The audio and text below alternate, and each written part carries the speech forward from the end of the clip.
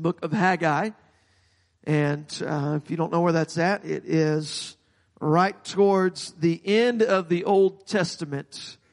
So go to the end of the Old Testament. It's not the very last book, but it's just about. So work your way back a little bit. Book of Haggai, we're going to go to chapter 1. And we do not have a handout tonight. This may be, I don't know if it'll be Bible study, preaching, whatever it'll be, but I believe I have a word for us tonight, and we're going to dive into the book of Haggai. And so we are going to read this entire first chapter. It's a short book. There's only 2 chapters here, but we're going to read the entire first chapter here as we open up. And it begins here. It says, in the 2nd year of Darius the king, in the 6th month, in the 1st day of that month, came the word of the Lord by Haggai, the prophet, unto Zerubbabel, the son of Shealtiel, the governor of Judah, and to Joshua, the son of Josedech, the high priest. And the Lord was saying through Haggai, thus speaketh the Lord of hosts, saying, this people say, the time is not come, the time that the Lord's house should be built. Then came the word of the Lord by Haggai the prophet, saying, is it time for you, O ye, to dwell in your sealed houses, and this house lie waste? Seen in other passages or other versions where it will say there that in your own houses that are built up, and they are these beautiful houses that you have. Why are you living in your own beautiful houses while the house of the Lord is lying waste? In verse 5 it says, now therefore thus saith the Lord of hosts, consider your ways. You have sown much, and you bring in little. You eat, but you have not enough. You drink, but you are not filled with drink. Ye clothe you, but there is none warm. And he that earneth wages to put it into a bag with holes. Thus saith the Lord of hosts, consider your ways. Go up to the mountain and bring wood and build the house, and I will take pleasure in it, and I will be glorified, saith the Lord. Ye looked for much, and lo, it came to little, and when ye brought it home, I did blow upon it. Why? Saith the Lord of hosts, because mine house that is waste. And ye run every man unto his own house. Therefore, the heaven over you is stayed from dew, and the earth is stayed from her fruit. And I called for a drought upon the land, and upon the mountains, and upon the corn, and upon the new wine, and upon the oil, and upon that which the ground bringeth forth, and upon men, and upon cattle, and upon all the labor of the hands. Then Zerubbabel, the son of Shealtiel, and Joshua, the son of Josedech, the high priest, with all the remnant of the people, obeyed the voice of the Lord their God, in the words of Haggai the prophet, as the Lord their God had sent him. And the people did fear before the Lord. Then spake Haggai the Lord's messenger in the Lord's message unto the people, saying, I am with you, saith the Lord. And the Lord stirred up the spirit of Zerubbabel, the son of Shealtiel, the governor of Judah, and the spirit of Joshua, the son of Josedech. You know, I would think that by now we know whose children they are, but they just keep telling us. The spirits of all the remnant of the people, and they came and they did work in the house of the Lord of hosts, their God, in the 4 and the 20th day of the 6th month in the 2nd year of Darius the king. So, this book of Haggai, I would venture to say it's probably not one of your top 10 books that you go to for your daily Bible reading. And so I would like to maybe give you just a little bit of context for where we are at in Scripture and in time of the Israelites. And you kind of get a little bit of the mood of the people through this text that we just read. But this mood and this of the atmosphere of the Israelites during this time really is one of disappointment. The people, they were saying, you know, I really thought that we would be in a different shape, in a different place than we are right now. I thought that things were going to be different. I thought that things were going to be better by now. And the people, they're saying, I really, really thought that things would not look like they do when I look around. And so before we dive into this book of Haggai, just a little bit of this backstory, I want to go all the way back to King Solomon. And so King Solomon, the third king of Israel, he is it was in the 4th year of King Solomon's reign that Solomon started construction on the temple that was there in Jerusalem. This was this beautiful, beautiful building. This temple that was more glorious than any of us could ever imagine. This beautiful edifice that was there, that it would replace the tabernacle that we study so often. This tabernacle that was the one that Moses had built, and they had kept that, and you had then the tabernacle of David that was similar to that tabernacle of Moses, and they have that tabernacle that they had always served God in, but God, but really David desired to build the temple, but God told him he could not, but that his son Solomon could. And so Solomon begins to build this temple. And when he built it, it says that there were people from all over the world that would come and they would worship God. They would come just to see this beautiful building. They were absolutely amazed. The Queen of Sheba is one it tells us of in Scripture that traveled a long ways to come and to view this building. And she could not believe the beauty and the splendor of this building. She came and really saw this building, and it gave her an understanding of how great the God is that they serve. And so this is just a beautiful edifice that was there. And as time went on, the people were worshiping in the temple and worshiping God, but over time, even during Solomon's life, he began to turn away from God. He got distracted by other idols and by other pleasing other people and all of these other nations that he was trying to become friendly with. And in doing so, he began to worship other gods. And the people of Israel, they got distracted. And we see during time, over the course of time, that the kingdom of Israel is splits in two. You have the northern Israel and you have the southern Judah. And this nation becomes a divided nation. And the northern nation of Israel, they completely abandoned God. They didn't serve God at all for hundreds of years. And in the south, you had them, and at times they would worship God, or they had a king that was a righteous king, and at times, majority of the time, they had an evil king, and the people followed suit. And so God, He allowed a series of events to take place in order to pull the people's hearts back to Himself. It was in 587 BC that King Nebuchadnezzar and his army came in and they crushed the southern kingdom of Judah. So the northern kingdom of Israel had already been taken captive, but now the southern kingdom of Judah was invaded by King Nebuchadnezzar and his army. And not only was this completely humiliating for them to be invaded by the Babylonians and destroyed their whole city, captured all of these people, but to add insult to injury, they came in and they destroyed Solomon's temple. It stripped away the spiritual identity of the Jewish people. It left them completely devastated. The next thing that happens, where all of this is taking place, so that God is allowing this to take place, so that their hearts will be turned back to Him. So the next thing that happens is the Jews, they were taken into captivity, and some of them were taken back to Babylon, such as Shadrach, Meshach, Abednego, Daniel. These, they were part of the ones that were taken to Babylon, and there were some that remained in Israel, but they were still captives in their own country. And for the next 50 years, they spent their lives in captivity. Technically, it was 70 years. But from the time of the destruction of the temple, it was 50 years. The temple wasn't destroyed right away when the Babylonians came in. And so for 50 years, they lived with a temple that was destroyed. And now we read this, and sometimes I don't think it quite registers for us.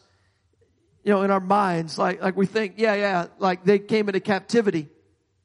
And in our minds, don't really understand what that's like. If we could just imagine it like this. And even this, I don't know, is a great comparison, because for them, this was the land that God gave them. This was their promised land. For them, being a nation was having God's inheritance. But even for us today, if we could kind of bring this into modern context, just imagine another nation coming to our government and telling them they have this massive nuclear power, and they're saying, we're going to take out 5 major U.S. cities, and there's going to be 10 cities of your ally countries that are going to be destroyed unless you surrender to us. You imagine that. And at that point, our president's kind of in a bind. Our government's in a bind. And as they meet and they think, well, we can't retaliate. If we retaliate, then the whole world's going to be in a mess. It's nuclear war, global nuclear war. We can't do anything. The only option that we have at this point is to surrender. And all the government leaders, if they were to step down, suddenly we as citizens are part of another nation. I mean, if you imagine that, this is where they were at. All of their government leaders had stepped down. They had another nation that came in and invaded them. They have lost their identity. They've lost their, for them, their religious identity and their inheritance from God. And so now they're captives here, and they're captives to somebody else, and they can't worship the way that they had always worshiped because the temple had been destroyed. Now they couldn't do things in the way that that they normally had. And so for 50 years, and here I am, I'm not even 50 years old, and so if this was me, my whole life would be in captivity. My children would be born in captivity. That would be the only life that they would know. Be the only life that I know. And so if you can put yourself into their minds, this is, the worst nightmare come true. And it just doesn't end. And you can only imagine the relief, the good, when this good news came, when King Cyrus came to power, and King Cyrus told them in Babylon at that time, you can go back to Jerusalem. You can begin to rebuild the temple. And it tells Nehemiah this. And Nehemiah, he goes and he begins with Zerubbabel. We see Zerubbabel mentioned here in this book of Haggai. And they go and their plan is to rebuild the city. And they go and we see Nehemiah, he goes and he begins to rebuild the walls, and they rebuild part of the city, and all of them, the relief, when they are doing this, about 50,000 people were allowed to travel back to Jerusalem. The capital of Judah was going to be rebuilt. Finally, after 5 decades in captivity, they get to go back to their homes. They're allowed to go back. They're given permission. You can rebuild your temple, the house of God. They get to have their own place again, and you can only imagine the relief that they have, the excitement that they have that they're allowed to do this. And the Jewish people, they went back and they started to rebuild the temple of God. They built the foundation. They built the altar that was there in the temple. But then, as they're building it, the Samaritans came in and they began to oppose their work. They're like, this just got hard for us. This just got difficult now. Must not be the right timing for us because this isn't easy to do. So that's the backstory of where we're coming into this in the book of Haggai. So for 14 years, the people did not work on the temple. They stopped their work on the temple. For 5 decades, for 50 years, that is all that they could think about. One day we're going to have the freedom. One day we're not going to be captives anymore. One day we're going to be able to rebuild the house. One day we're going to be able to rebuild the city. One day we're going to be able to rebuild the house of God. And as soon as they got the go, as soon as they were given permission to go and do this, guess what they did? They started building the house. Things got difficult. They left that work and they went and they built their own houses instead. And they were very nice houses.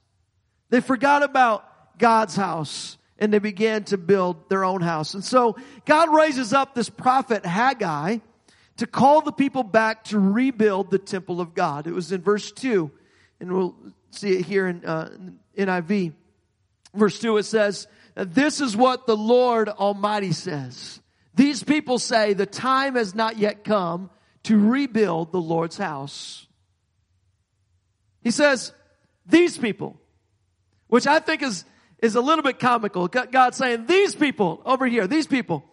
They said that it's not yet time to rebuild the house. And I think it's comical a little bit because almost everywhere else in the Old Testament when God is talking about His people, He says, my people. But here he's like, yeah, these people. It's kind of like when sometimes I'll come home and my wife, she'll be like, hey, your kids were a disaster today. It's like, they're not my kids. Those are your kids. Yeah. Your kids. And he's like, God's like, yeah, these people over here, these people, they're the ones that they decided to go and to build their own houses instead of building my house. These people, they're not my people, but these people are saying, the time is not now. That right now is not the right time to go and build the temple. The time is not right. Now, why did they think that the time wasn't right? See, they thought that it wasn't the right time because they received opposition when they began to do it. It got hard. It got difficult. The Samaritans came. They began to oppose them. They began to make it difficult. And what's so funny is so often, whenever we receive opposition, we think, well, this must not be God's will because it just got hard. It just got difficult. See, we need to understand that the closer we get to doing something that matters to the heart of God, the more likely it is that we're going to face opposition.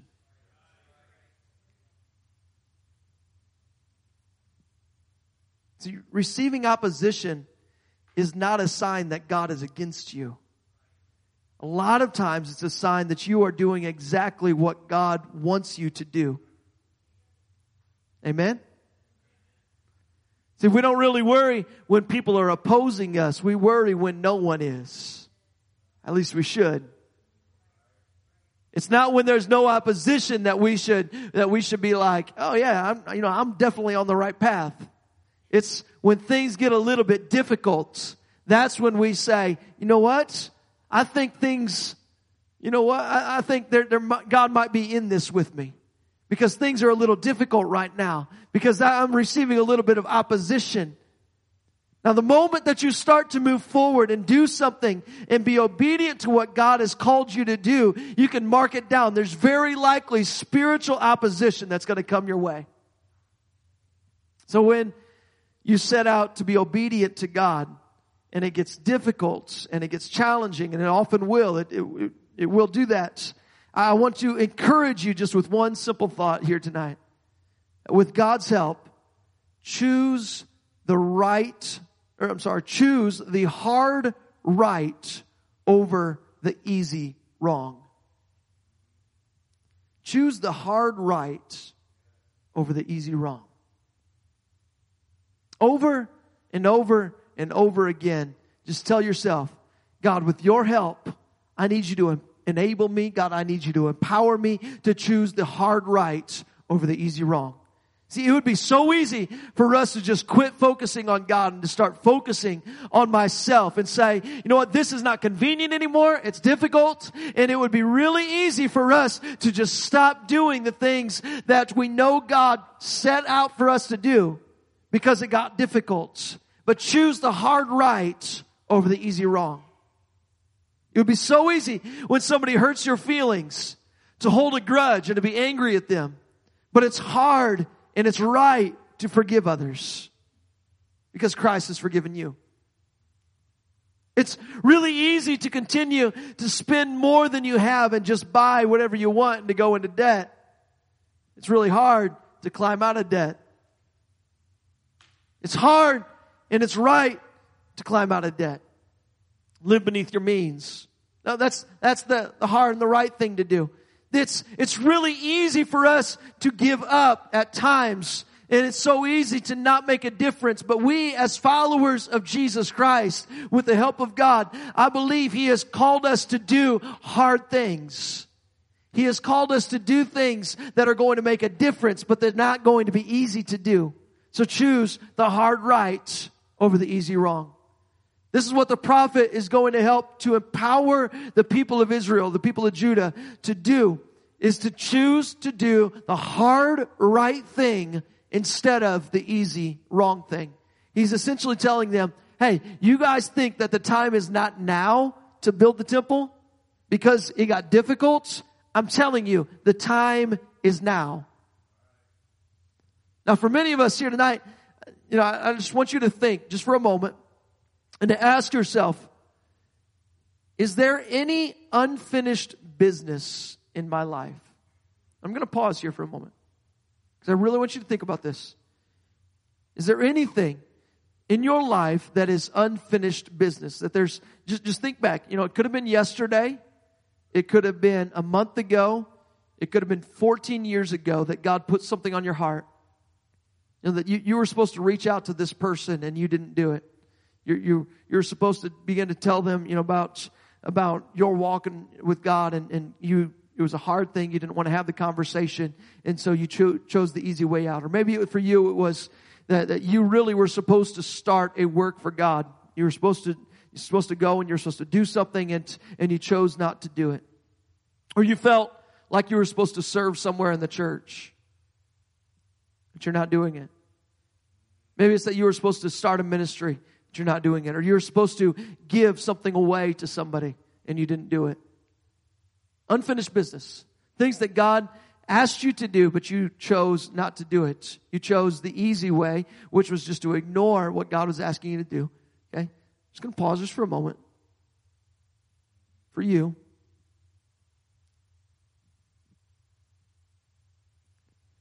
The unfinished business. And I want to pause there because I want you to have that in your mind for the rest of this message. The unfinished business. These things, these hard, right things to do. The things that God placed on your heart to do. For them, it was 14 years ago that they had stopped the construction on the temple because it was hard for them to go to do that in the face of opposition. And for 14 years, they let it sit there while they went and they worked on their own houses. So that thing that's on your heart here tonight, that burden from God, but that thing that you did not do, just think about when you're thinking about that. That's the very thing that God is asking you to go and to lay that, or to go and to begin to do that again. I haven't even thrown my title up here tonight. Our series title, because I'm going to be in the book of Haggai for a couple weeks here, is our series title is Build the House. But tonight, our title for this message in particular is the high timber. The high timber. And we're going to get there in just a moment. The high timber. Because as we begin to go and do the hard things, or we begin to go and do the hard right things, God is going to ask us to do things a certain way. And they're not always going to be easy to do it God's way. So for many of us, God's going to speak to you in the very same way that He spoke to the people of Israel during the time of Haggai. He's going to say, the time is now. The time is right now. So let's read on in verses 3 through 5. Can we go back to verses 3 through 5 in Haggai 1? It says, Then came the word of the Lord by Haggai the prophet. He was saying, Is it time for you, O ye, to dwell in your sealed houses, and this house lie waste? Now therefore, thus saith the Lord of hosts, consider your ways. Consider your ways. So he says, your sealed houses. What in the world is a sealed house? Other versions, they say the paneled house. The the houses that have panels on it. And, according to some commentaries, I began to read this. It's basically saying those types of houses were the houses that were for high-end living. This was like, you got the granite countertops. You've got the crown molding up there. You got the shiplap on the walls. You've got the whole Joanna Gaines vibe going on in your whole house. It looks good. Everything looks great. And God is not against us having nice things. I'm not saying that, but He is against us putting nice things ahead of Him. He's not against you having nice things. He just doesn't want those things to have you. And sometimes they do.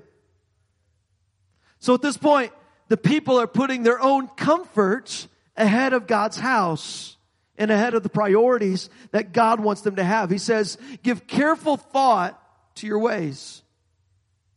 So I just want to raise this question. Ask yourself, are you putting your own comfort ahead of His calling? Am I tonight putting my own comforts, the easy way, am I putting that ahead of the hard, right thing to do, or the calling that God has called me to? Are you trying to make a name more so than you're trying to make a difference? Sometimes we can get caught up in that. Trying to lift myself up rather than just going and nobody knows about it, but I'm making a difference. I'm doing the things that God has called me to do.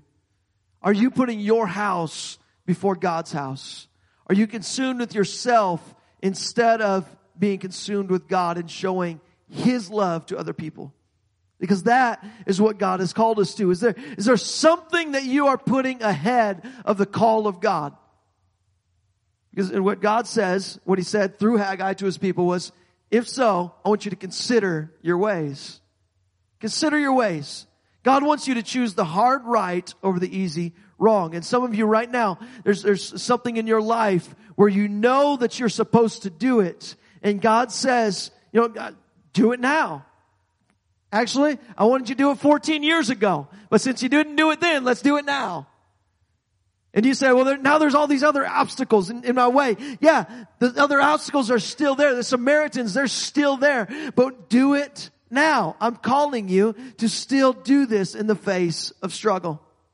These verses in Haggai, these verses, they paint this image of something that really hasn't changed. It's remarkable how this was like 2,500 years ago. And so much of this hasn't changed for us. That we still allow things just to fester. We still allow the hard things to just sit. We still say things got tough and so it must not be God's will. And so we let them sit there and we will bypass the will of God in order to appease our own comfort. And so God says to them in verse 6, He says, you have sown much and you bring in little. Ye eat, but ye have not enough. Ye drink, but you are not filled with drink. Ye clothe you, but there is none warm. And he that earneth wages to put it into a bag with holes. And just as an aside, for some reason, I just had somebody ask me this weekend, what my first message was that I ever preached. And I was thinking back, and I think I was like 13 years old. Grew up, I was in a youth group in South Bend, and they had a Friday night service. It was always a youth service, and they asked me one time to come to speak. And for some reason, at 13 years old, that was the verse that I preached on. I have no idea why, out of all the verses, that Haggai 1:6 would be the one that I would have picked out at 13 years old. But that was the one. And I talked about earning wages, and the wages are, in bags with holes. Or in other words, you do things sometimes for God, and it feels like it's all just draining out. It feels like it's all draining out. And my message then, I probably had no real understanding of what this verse was about. But let me just put it in a modern translation for us here tonight. A modern translation for us tonight is basically God's telling them, hey, you feel like you've been working your tail off and you don't have anything to show for it. Whatever you've been doing, it's all futile and it's not giving you any satisfaction. That you're pouring your life into some career and it just feels empty and it feels hollow. You have more than what you've ever had before and you still don't feel satisfied. You entertain yourself. You go and you eat out, and yet there's still this longing for something more. And so he says, I want you to give thought to your ways. Give thought to your ways. And let's do that tonight. Let's give thought to our ways. Am I putting anything ahead of the house of God? Am I putting my house ahead of God's house? Is there some unfinished business for myself that, is there something that God led me to do that I have not done yet? In verse 7, he goes on. He says, thus saith the Lord of hosts, consider your ways. He says this again, consider your ways. And then basically what he's going to do is he's going to break it down into 3 simple steps for the people of Israel. Through Haggai, through his prophet, he tells them 3 simple steps that he wants them to do. The first one, number one, that he wants them to do, he says, I want you to go up into the mountains. Number 2, bring down the timber. Number 3, build my house. God says, this is how much I love you. I'm going to make it simple. I'm going to just give you 3 things to do. 1, 2, 3. Go up into the mountain, get the timber, bring it down, build my house. Those 3 things. It's as simple as that. But wait a minute. Going up into a mountain is not easy. It's kind of hard. I mean, they're like, God, have you seen those mountains over there? You're telling me that's where I need to go and get the wood? Like, I look around and I see a whole bunch of trees around me. And you're telling me that I need to go up the mountain and get the trees. In fact, even when I look at the mountain, the majority of the trees are at the bottom of the mountain. And you're telling me I need to go up the mountain and cut down the timber. I need to get the high timber, the stuff that's way up there, and I need to bring it down here. God, I don't get it. And yet God says, I just have 3 things that I want you to do. You've been wasting 14 years building your own houses. You have your own cushy living. You got everything, just perfect place for yourself. Now it's time to go and do the thing that I've called you to do. Go up into the high mountain, cut down the timber, bring it down, and build my house. Now there's less of it up there. It's rarer up there. But you have to go up in order to bring the glory down. When you're building the house, it can't be done the way that everybody else is going to do it. Go up the mountain, bring down the high timber. That's what God is telling them. Go higher, climb higher. Don't stop when it starts getting tough. I want you to go up the mountain, choose the hard right over the easy wrong. That's what God is asking them to do. So come down then and build the temple step by step. God says, I'll give it to you step by step. Now he doesn't give it to him yet, but he says, I'll give you the directions. Build the temple step by step. And so here's the problem, that for a lot of us, before we ever even start off at 1, we want to say, okay, God, now tell me what 4, 5, and 6 are. You gave me 1, 2, and 3. Now before I actually go do this, I need to know like the whole plan. I need to know, from front to back, how are we going to do this? I need the details. Who's going to pay for this thing? How are we going to make this happen? What about when things get tough again? What are we going to do then? What about, how am I going to get a tax write-off for this? I need to know the details, God. And God is saying, I'm not going to give you all the details. I'm just going to give you these 3 steps right now. I need you to go up the mountain, bring down the high timber, and build my house. See, the steps 4, 5, and 6, they might be revealed later. But God says, my word is a lamp unto my feet and a light unto my path. A lamp unto my feet means that it's not the high beam headlights. You can't see all the way down the road, but you can see right in front of you. And God says, I'll give you enough to be able to walk and not trip. I'll give you enough to take a step You'll know what's right in front of you. I'm going to lead you. I'm going to guide you. You're going to know how to, which step to go, which way to turn. I'm going to lead you. You're going to be Spirit-led. You may not have the whole path in front of you that you know exactly how this is going to happen. But I'm going to give you steps 1, 2, and 3, and I just want you to go. I just want you to go. You see, you have to do what God showed you first before He reveals more to you. And here we are, we're saying, I want the details. And God says, you can't handle the details. I'll give you what you need when you get there. But you just need to take the first step. And I'm wrapping up here soon. So what do? He says, go up the mountain, bring down the high timber, and start building the house. Do it step by step. And this is what it means to walk in the Spirit. Here tonight, this is what we're commanded to do as followers of Jesus Christ. We want to walk, fleshly, we want to walk by sight. But God says, I want you to walk by faith. It's not about walking by, that seeing everything and knowing that everything's going to work out perfectly. It's walking by faith. It's choosing to do the hard thing. It's choosing to do the things that God revealed to you a long time ago. Those things that deep inside you feel like all of that opportunity has passed you over.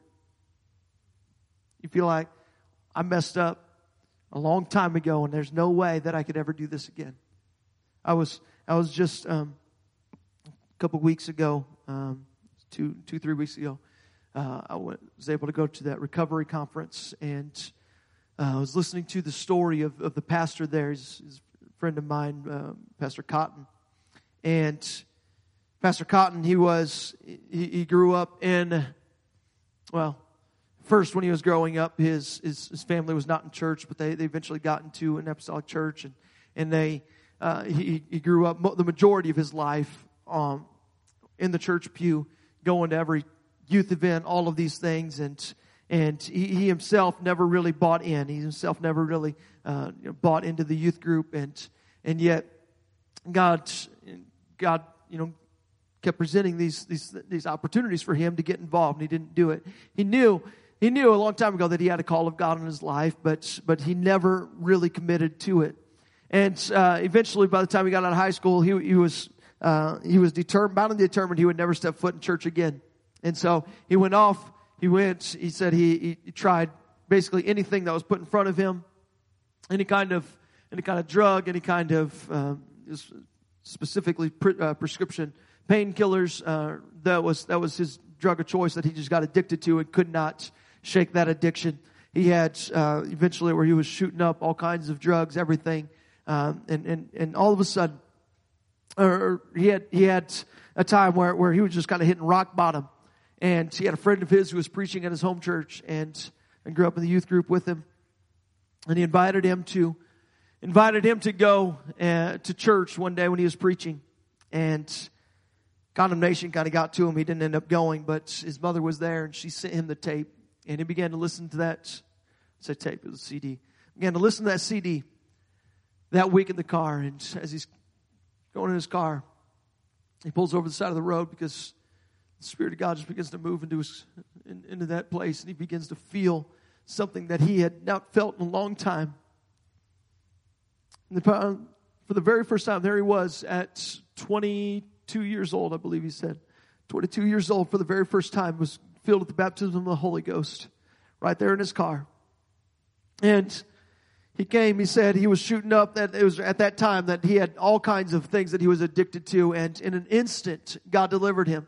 In an instant, he went in, he went to the church, he was completely delivered.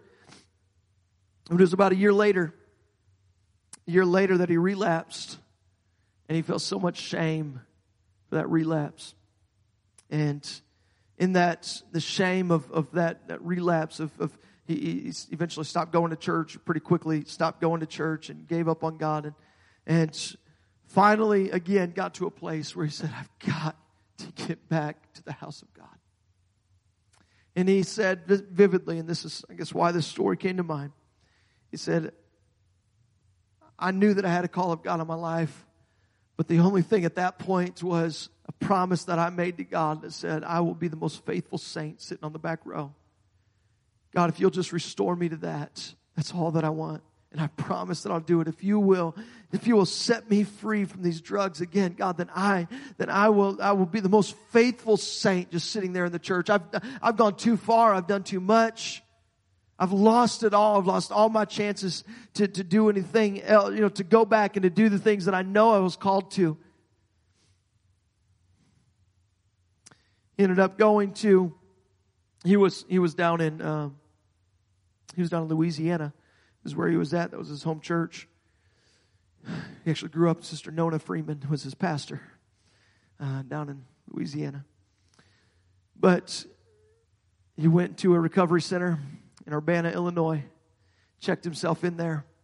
This was 14 years ago that he checked himself in. Went through that program, year-long program.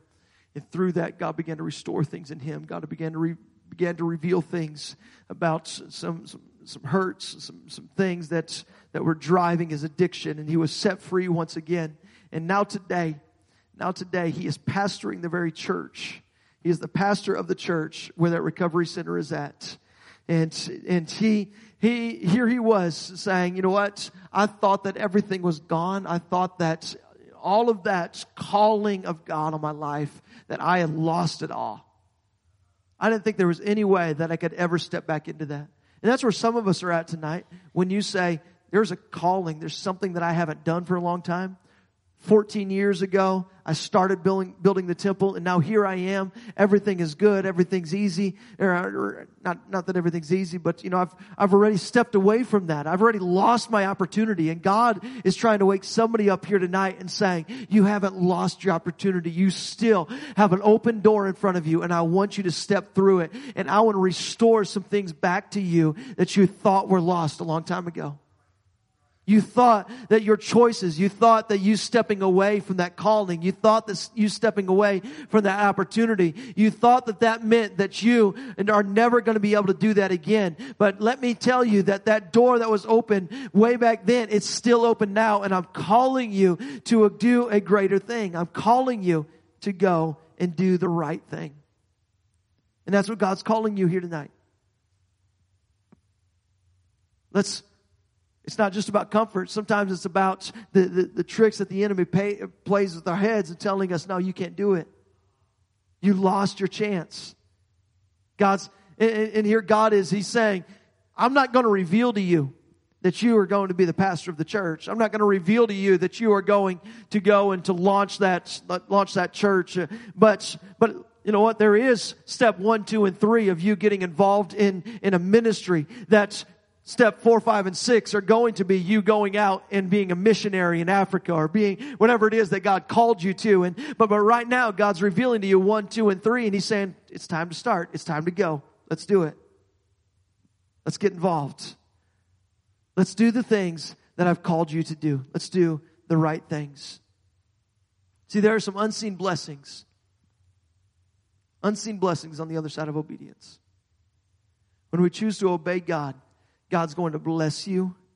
He's going to bless you in amazing ways. Ultimately, when you do what God has called you to do, maybe it was go and talk to that person who, you felt like you should have shared the gospel with them, and you didn't do it. And now you hear me saying, oh, it's time to do it. Go and do it now. God's the one that's responsible for the results here. But if you'll be obedient and just do it, you're never going to know what the outcome might be.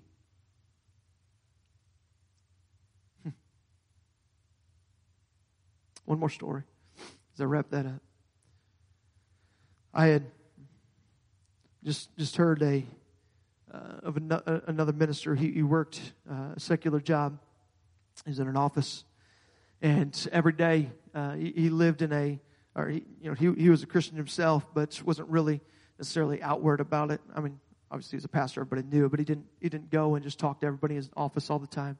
But one day, as he was getting ready to leave his office, he felt God prompt him to turn around, go back in, and to share with his boss that God loved him and that God was calling him. He knew that his boss was not a Christian. But he went in, and as he went and into his boss's office, he began to share with him about the love of God. He began to share with him the gospel message, and his boss was just sitting there and blank face, just looking at him, had no reaction at all. He didn't respond whatsoever, and he walked out of that office, and he was like, why in the world did I feel that? Why did I feel such a strong urge to go in and to tell my boss? It was 5 years later that he had this young man who came into his church, and he began to talk to him about, introduced himself to this young man, and this young man said, I know exactly who you are. I don't know if you know who I am, but I used to work at such and such place. It was the place where he had worked 5 years before. And he said, I was a maintenance guy, or I was a janitor in the facility. And there was one day that I was at my wit's end. I had no idea what I was going to do. And I was in the CEO's office, and I was under his desk, or leaned down, and I was picking up some stuff, cleaning in his office. And you came into that office, and you began to share with him the love of God. And I began to break down that very night because I was at my wit's end. I was going to give up. And it was in that very moment that I gave my life to Christ, and I began to follow after him. And here I am today. And he himself and his whole family was in church because of something that this man, he had no idea why it was that he went into his boss's office. He had no idea why God was telling him to go in there. And we have no idea sometimes why we feel God impressing on us to go and to do something. But there is a reason why God would do it. And when we are obedient, God is the one that's responsible for the outcome. You just do what God has called you to do. You are not responsible for the outcome. God is responsible. The obedience part of it is on us. The obedience part is on us. It's on us to go up to the mountain and get the high timber. It's on us to go and do the things that it may not make sense, but God says, just do it my way. I've got a reason for this.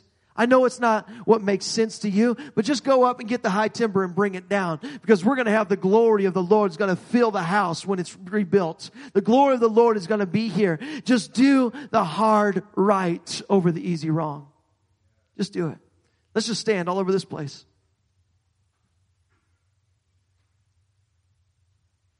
I believe that God wants to speak, or God is speaking to somebody here tonight. If we would just lift up your hand as we close out this sermon here tonight, or close out this Bible study. Lord, I pray that those very things that we begin to think about, those areas in our life, God, where we have unfinished business, those things where we have not fully gone and done the things that you've called us to do. Lord, I pray that there would be somebody tonight that would choose to do the hard thing. God, there would be somebody here tonight who would go and begin to pursue the calling of God that is upon their life. That sometimes the hard thing is giving up on our own comforts, or it's giving up on our own things that we know are holding us back. And it's not easy to give up those things that are holding us back. But God, you are calling us for a greater purpose. You are calling us for a greater calling. God, for them, it was to build the temple and to stop building their houses. But for us, God, there are so many things, God, that we have allowed to get in our way from doing the things that you have called us to do. God, help us tonight to set those things aside, to pursue you with our whole hearts, with our passion. In Jesus' name we pray. Amen. Amen. God bless you here tonight. Amen. We have prayer at 7 o'clock this Saturday. Love to see you here at prayer.